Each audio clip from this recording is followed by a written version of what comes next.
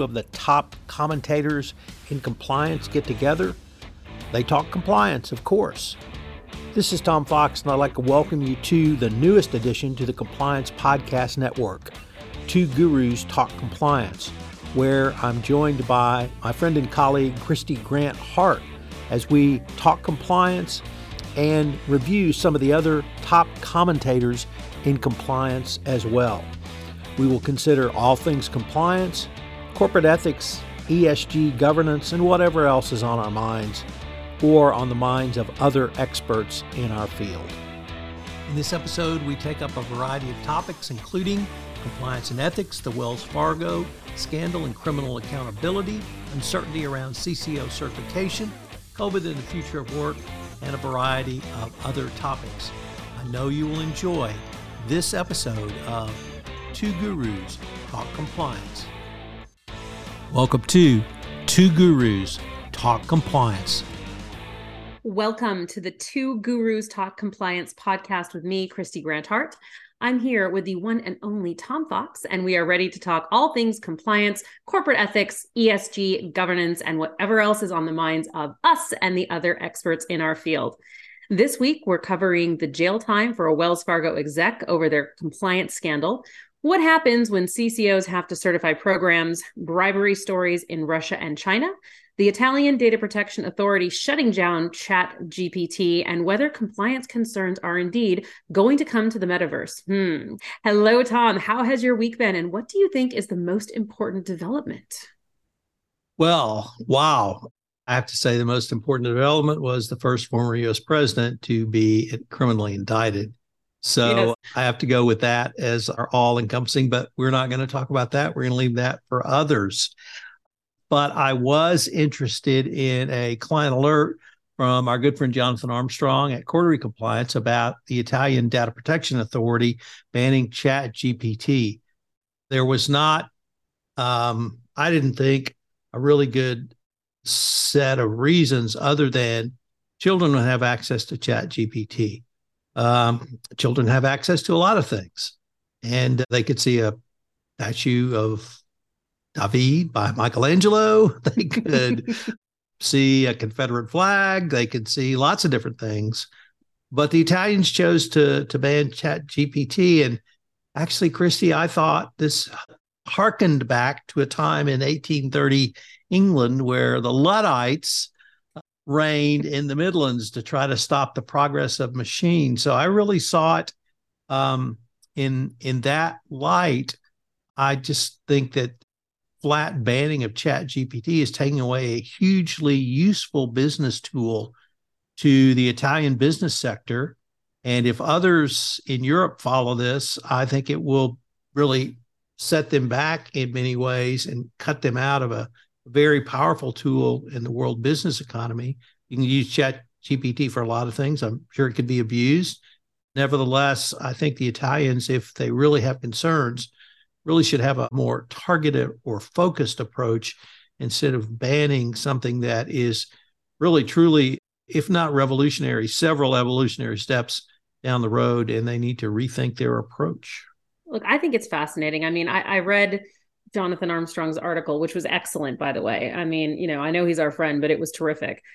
And I thought their reasoning was actually really interesting. I mean, ultimately, under GDPR, you have to give people notice of how you're going to use their personal data. And I guess personal data is, defined as anything that identifies an individual, and ChatGPT doesn't really have the ability to tell you where it's aggregating its information from. So I think they have a very small point, but I do think it's a small point. And I think it will be fascinating to see if this kind of takes on its own Max Schrems energy to mess with the world's data transfer, or if it's an outlier and they all get themselves aligned to say, aggregated information.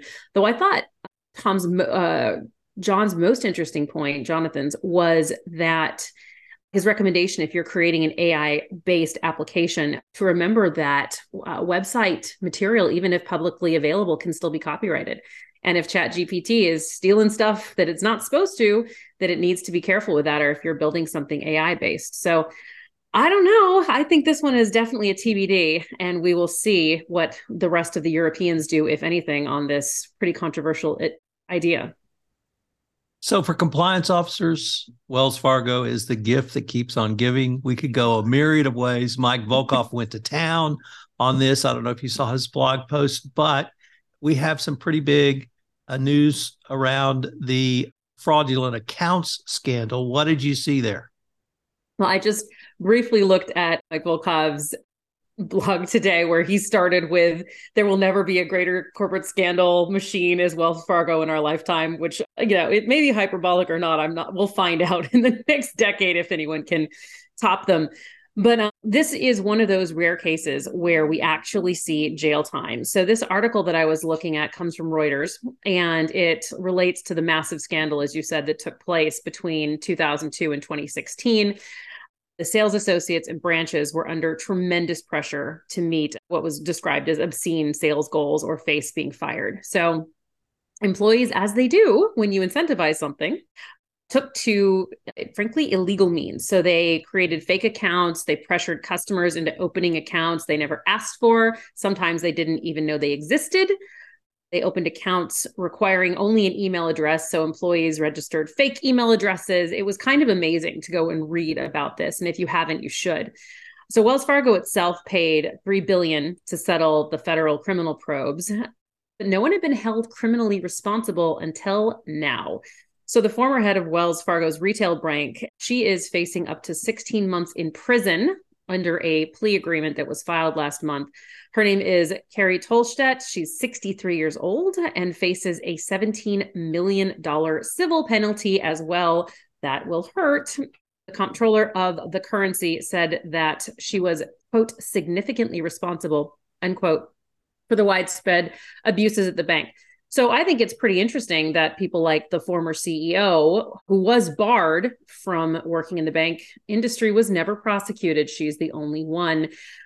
I guess, Tom, it's really great to see someone held accountable for these types of things, but do you think it's enough? Does it move the needle? Do you think there'll be more prosecutions? What is your sense about this?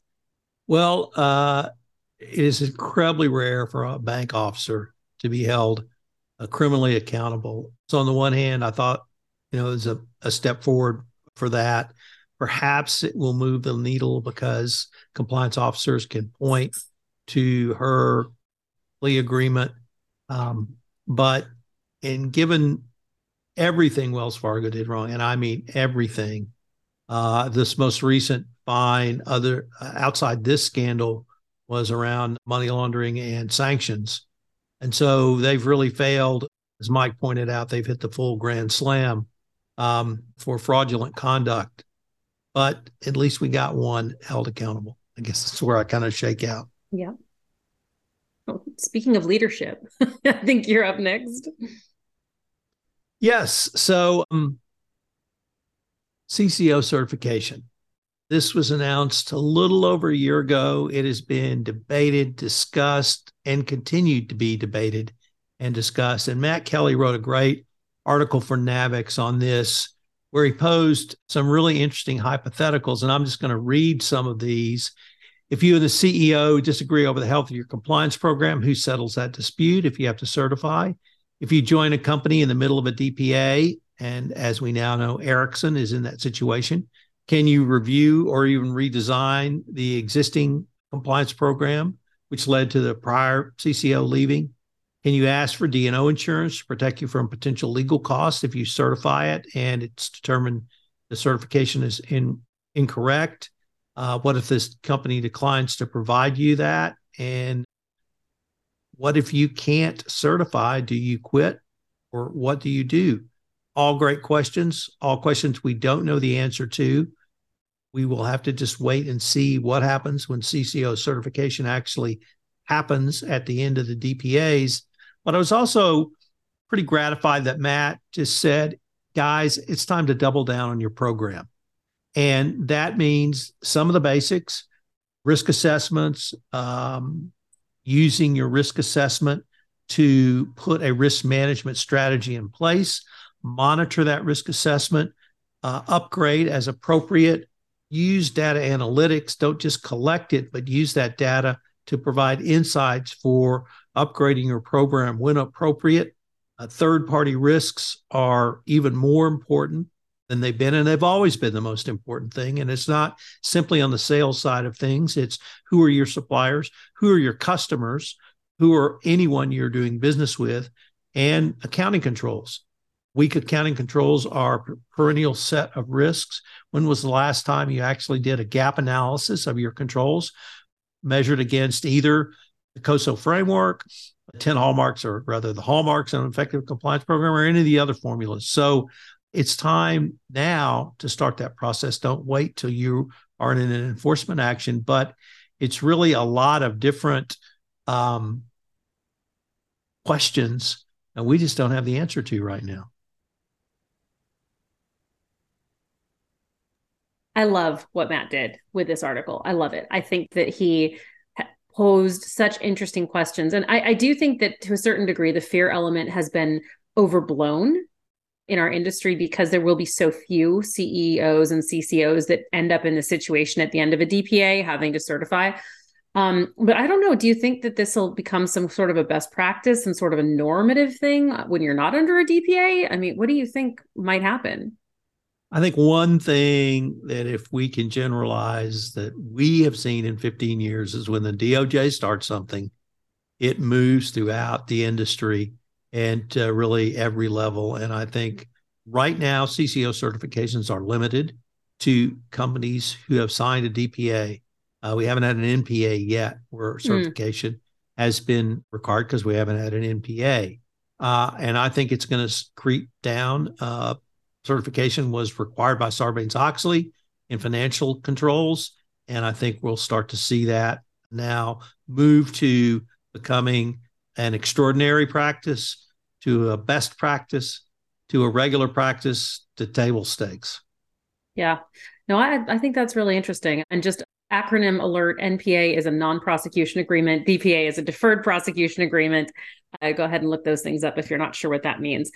So going from one regulator to the next, we're following up on the saga of the SFO, which is the Serious Fraud Office in the UK. Tom and I spoke about the UK's challenges on our last podcast. If you haven't heard that one, please go ahead and take a listen. But one of the places people are listening is in the UK government. So our next story comes out of the Wall Street Journal. And recently, the SFO defended the agency dropping a long-running case due to deficiencies in the law when it comes to the capacity to review evidence and, of course, of the sophistication of the SFO systems. So the UK government is putting their money where their mouth is, and they are hiring 475, that is a huge number, of financial crime investigators, and have committed to changing the law around the corporate crime and the ability to get evidence. So the 3-year plan calls for $495 million, or the equivalent of that in pounds, to be spent at several government agencies, and 100 million pounds spent on investment in data analytics and other technologies to help law enforcement. So what I found interesting about the Wall Street Journal article was that it pointed out that it's important to note in the UK that it is very difficult to keep corporations on the hook for employee misdeeds. Under many circumstances, the company can only be held accountable for corporate crimes if upper-level management was involved. And here's the important part: had criminal intent. The lawyers in the room, Tom and I both go, ding, ding, that's a hard thing. The government proposed passing legislation that would change the application of that legal doctrine, and are also going to modernize the process by which prosecutors disclose evidence to criminal defendants, which was the reason they had to knock out that case after 10 years of working on it recently. So, Tom, what do you think? So do you think the government heard the criticism on our podcast and decided to change their strategies? Do you think that's what happened? You know, actually, I do. And I think your close, intimate relationship with the Serious Fraud Office, your work in England, your marriage to an Englishman. I know. I think we're all factors that definitely the UK government, not that the SFO, took into account. And I think there's probably some other commentary that may have influenced their decision, but I wholeheartedly applaud the UK government for seeing the deficiency. It is, the Russian oligarchs, property in London, whatever you want to call it, the shell companies, company house, all of those issues. They see this as a huge hole or gap, and they've stepped in to fill it. So kudos to the UK government for seeing a problem and moving in a way that I think will pay off for not simply the UK government, but the worldwide fight against bribery and corruption, money laundering, and those other types of fraud that really rob the world economy of needed money. Yeah, I think that one of the interesting things is they seem aligned, although they didn't say this, with Biden administration sensibility that the sanctions issues, the Russian issues, that they're national security issues. And I think that would probably be part of the informing of why they're doing this. So for our next story, I picked one which was, have workers given up on the office? And this comes to us from a story in Bloomberg. And I have to say, what attracted me to this was the writer, Sarah Green Carmichael. For those who don't know, Sarah Green Carmichael was the founding host of the Harvard Business Review podcast. And I listened to Sarah Green Carmichael for years. She was a fabulous journalist, great interviews. And whereas Christy and I are very knowledgeable in compliance, and I feel like we can talk compliance with anyone, Sarah Green Carmichael was talking to world business leaders the way Christy and I are talking. And so she really had a very unique perspective. She's left that position. And now in this article, I think she's spot on. I think I don't think COVID deaths, I think the pandemic changed our relationship to work. I don't think it's generational. Millennials may have a different view. As my daughter said once, pajamas, not just for the office anymore. But I've worked from home since 2010, and I'm very comfortable with that. And you can do almost as much. And the freedom and flexibility it gives you, I think people, once they got settled in COVID and got their sort of home offices set up, found out that I can work and I can work effectively. And there's no need now for me to go into the office 3 days a week and get on Zoom calls with everyone else. And Spark Consulting works on literally a worldwide basis with a widely dispersed workforce, and you guys deliver a truly superior product. So it can be done. It can be done quickly and efficiently. I think COVID did, in large part, change our ideas. And, many people left the workforce. Many people now have a different relationship. Many people said, I'm going to quit at 5. And I think COVID really was one of those linchpin changes. And I hope employers will understand just how things have changed. But change brings opportunity, and managed correctly, I think you can be just as efficient working remotely. I think you guys have proved that. I hope I have over the years. And Sarah Green Carmichael is right. COVID did change it. I'm not sure it was COVID deaths, but I will say COVID did change our relationship to work and how we deliver a truly superior product.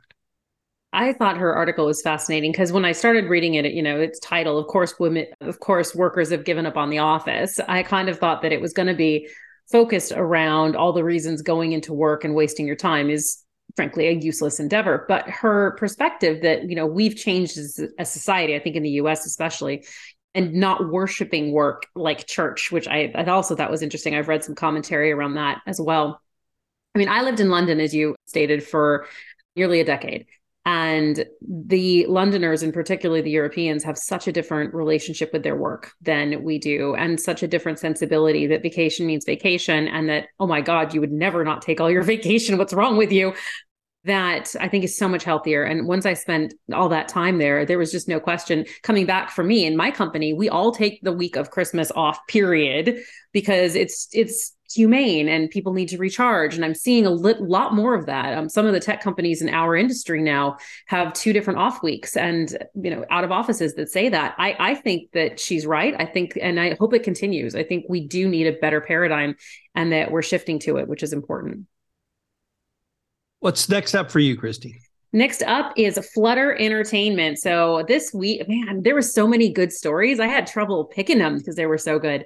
But this one harkens back to one of my favorite topics, which is successor liability. For those of you who don't know what that is, end up, if you acquire a company that's done bad things, you end up at blame for those things unless you knew about them and you went to the regulators and did something about it. So Flutter Entertainment and their payments to Russian consultants. So this article comes from our friend Michael Volkov, who we talked about earlier, and it deals with a Dublin-based gambling company called Flutter.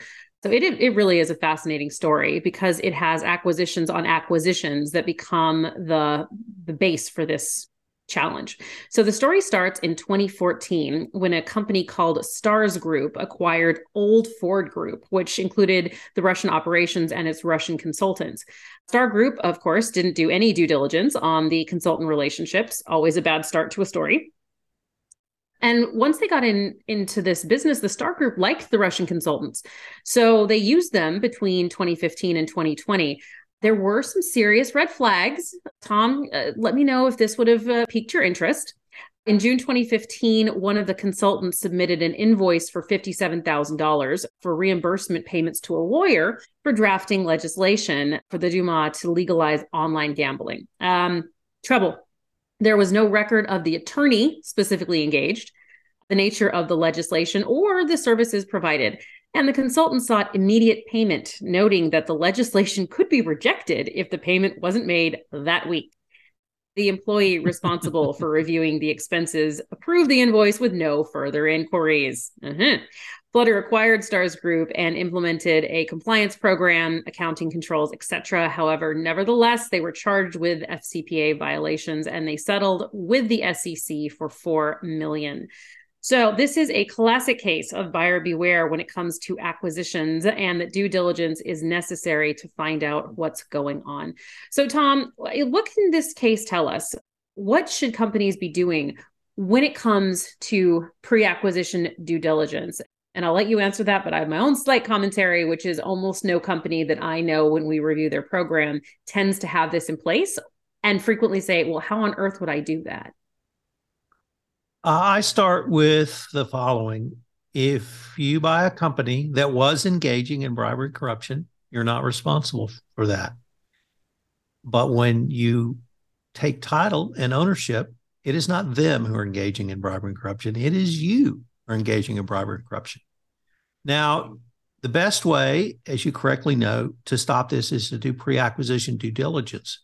But if for whatever reason you don't, or you're buying a UK company and perhaps you can't, you have to have an incredibly robust post-acquisition investigation and then turnover information. And the Halliburton opinion release, colloquially known as the Halliburton opinion release because it involved Halliburton, but formerly 0808, 0802, said if you can't do or you don't do pre-acquisition due diligence, you better figure it out like 30 days, 60 days, 90 days. And so that's an incredibly aggressive approach to have to take. But you, the acquirer, have to investigate. You have to know what these people are doing. If you do it pre-acquisition, here's the benefit. It's not simply that you have a safe harbor if you report it. It is if they're engaging in bribery and corruption and that's baked into their business model, they're not going to be as valuable to you going forward because you can't use the proceeds of those contracts that you got through bribery and corruption.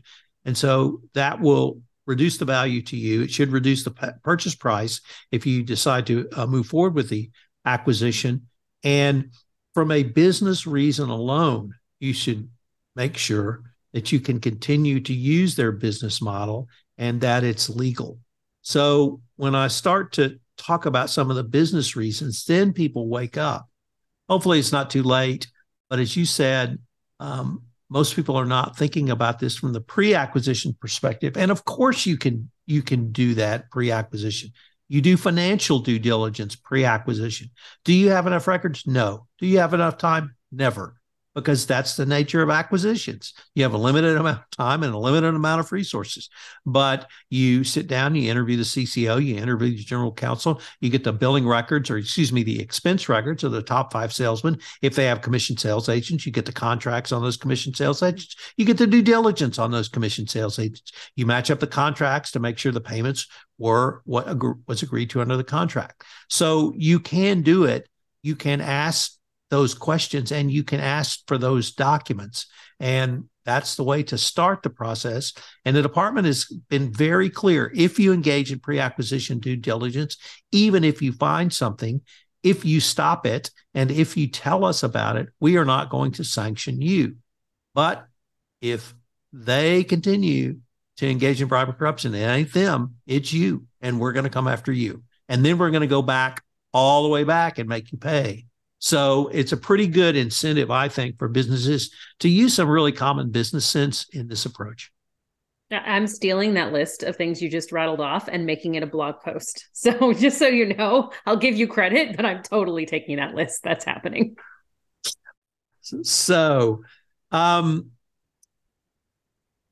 one of the things that has intrigued me about our profession, Christy, is the ability of people to come in our profession because it's a relatively new profession. At first, I noticed it with the amount of women who came into our profession. And now I'm talking 05, 2010, 2015. And where doors might have been closed in other corporate disciplines, they were open in compliance because it was a new discipline. Now I see an entire new generation of people coming into the compliance profession. And they're not lawyers like us. They are other corporate disciplines. It could be people with finance degrees, people with accounting degrees, people with industrial design degrees, people with industrial organizational degrees, behavioral psychologists. I speak to a lot of college kids or graduate students, I should say, about coming into our profession who are not in law school. And I think it's a great opportunity for new blood to come into our profession, make our profession better. And so we've cited to an article which really gives some tips about how you can come into the compliance profession really through your first job. So identifying the skills that you have and you would need, looking at the sectors, network, prepare for your interviews appropriately, and then gain some qualifications. And one of the ways you can get a qualification is to get a certification. If you choose to do that route, the SCCE, ECI, I think LRN and other organizations have certifications, but do something to show you're a subject matter expert. But please do not think because you don't have a law degree, you can't come into this field. And I would actually encourage non-lawyers to look at compliance because I think this is where the action's going to be in 10 years. It's because it's already here. No, I love that. I wrote a book called How to Be a Wildly Successful in Compliance Career. And so I get a lot of these questions. People write me, they contact me. And one of them was from the Coast Guard. He was a Coast Guard member who wanted to come into the corporate compliance world. And we did this exercise where we went through his CV and said, all right, leadership skills, management skills, training. When did you write communications? Did you ever interact with third parties, et cetera, et cetera? Have you ever done any kind of investigative anything? What does that look like? Pulled those words that a compliance officer hiring one would want to see, and he was hired. And it was phenomenal. So I think that thinking about it through that lens, what are the words that a hiring person wants to see from a non-lawyer in particular, or even lawyers that haven't been in compliance previously? I think when you do that exercise, you absolutely can get into the career really relatively easily, which is fantastic. You looked at one. You looked at one of my favorite words, and I can't wait to talk about it. I call it the metaverse, but you perhaps have an alternative term that we should debate. All right. So Tom and I last week, or 2 weeks ago, he chose an article on the metaverse and with the idea that compliance officers should be investigating and paying attention to what's going on there. And I don't totally disagree, but it made me smile when I saw this one from the Wall Street Journal, almost responding to that, which is called "The Metaverse is Quickly Turning into the Metaverse," MEH. So this article was looking at whether or not the metaverse is in fact going to be terribly important, at least in the short term. So basically, the main gist of it was that Walt Disney Company shut down its division tasked with developing metaverse strategies Microsoft closed its social virtual reality platform, and even former Facebook, now Meta's, on its earnings call, CEO Mark Zuckerberg said the word AI 28 times, mentioned the metaverse only 7, and certainly all the articles on ChatGPT, which we talked about earlier, it seems that the metaverse may not need to be watched quite as closely by compliance officers after all, at least not in the near term. I mean, Tom, if you're debating between paying attention to AI and the metaverse, what would your recommendation be? Well, my recommendation would be you need to dive into the metaverse. And it's not the metaverse simply because Facebook and Walt Disney haven't figured out a way to corner the market and make gabillions does not mean it's not here. It's not going away. But more importantly, I guess what I got from the article is that when you have the massive corporations sort of pulling out of an area, it creates opportunity for the solo entrepreneur or the, guys that want to get together. One of my favorite stories about podcast recording software was 2 guys who'd gone to high school and dropped out of college and said, what can we do? And, they just did that. And that's what I see available even more so now in the metaverse, because I see the metaverse, as I said the last time we talked about this, as a way to create greater stakeholder engagement. And anything that can create engagement is something a compliance officer should embrace. Because if we have a strategy to get our employees more engaged in doing business ethically and the right way, not following a bunch of rules or compliance being Dr. No from the land of no, if we can create engagement, then we can have a more robust business culture, which even the Department of Justice says culture is it. If you got a good culture, you're probably not going to violate the law to start with. But even if you do, we're going to look with favor if you've got an appropriate positive culture. And then you take steps to clean up and remediate the problem if it exists. And so just because Facebook and Disney haven't figured out a way to do it, it's already there. It already exists. Somebody's going to step up and do better. And I think compliance officers need to be as aware of the metaverse as I did 2 weeks ago. And it's just as exciting to me now as it was then. All right. Stay tuned. We shall see. So I think that brings us to our end for this episode. Do we have any more? We do. I have to talk about Samuel Bankman-Fried and the FCPA conspiracy charges against him. As an aside, I don't know if you watched this, Tom, but a couple of months ago, before he was even indicted, he did an interview from like the Bahamas about how I watched it. Oh my God. Was your lawyer heart screaming? I think I actually screamed at the television, like, what are you doing? This can be held against you. Stop. But he didn't stop. And it has gone awry. So maybe against the statements that he did nothing wrong, we're looking at maybe he did something wrong. So here we go with Samuel Bankman-Fried, frequently now known as SBF, not to confuse with all our other acronyms around here. He, of course, is the disgraced co-founder and ex-CEO of the bankrupt cryptocurrency exchange FTX. So his story just keeps better. So this was reported by the FCPA blog. So recently, he was charged with 31 counts, including conspiracy to violate the anti-bribery provisions of the FCPA. He allegedly authorized and directed bribes of about 40 million in cryptocurrency to Chinese government officials back in November of 2021. And the payments were made to influence the officials to unfreeze 1 billion in cryptocurrency accounts belonging to FTX's hedge fund. So the indictment accuses SBF of stealing money to fund his venture investments, make charitable contributions, how excellent of him, and to enrich himself. So I remember when Fortune magazine ran his picture with the phrase, "Is this the next Warren Buffett?" Turns out, no. What do you think is the craziest part of this whole situation, Tom? Wow, I'm not sure that question could be answered. It is, everything about it is crazy. I watched that interview because it was done on the New York Times Deal Book Conference. and Andrew Ross Sorkin interviewed him. And you're absolutely right. I couldn't believe he was saying all that. But this is as bad as everything else was. The best line I saw was, the Department of Justice didn't come down with a hammer. They came down with Thor's hammer.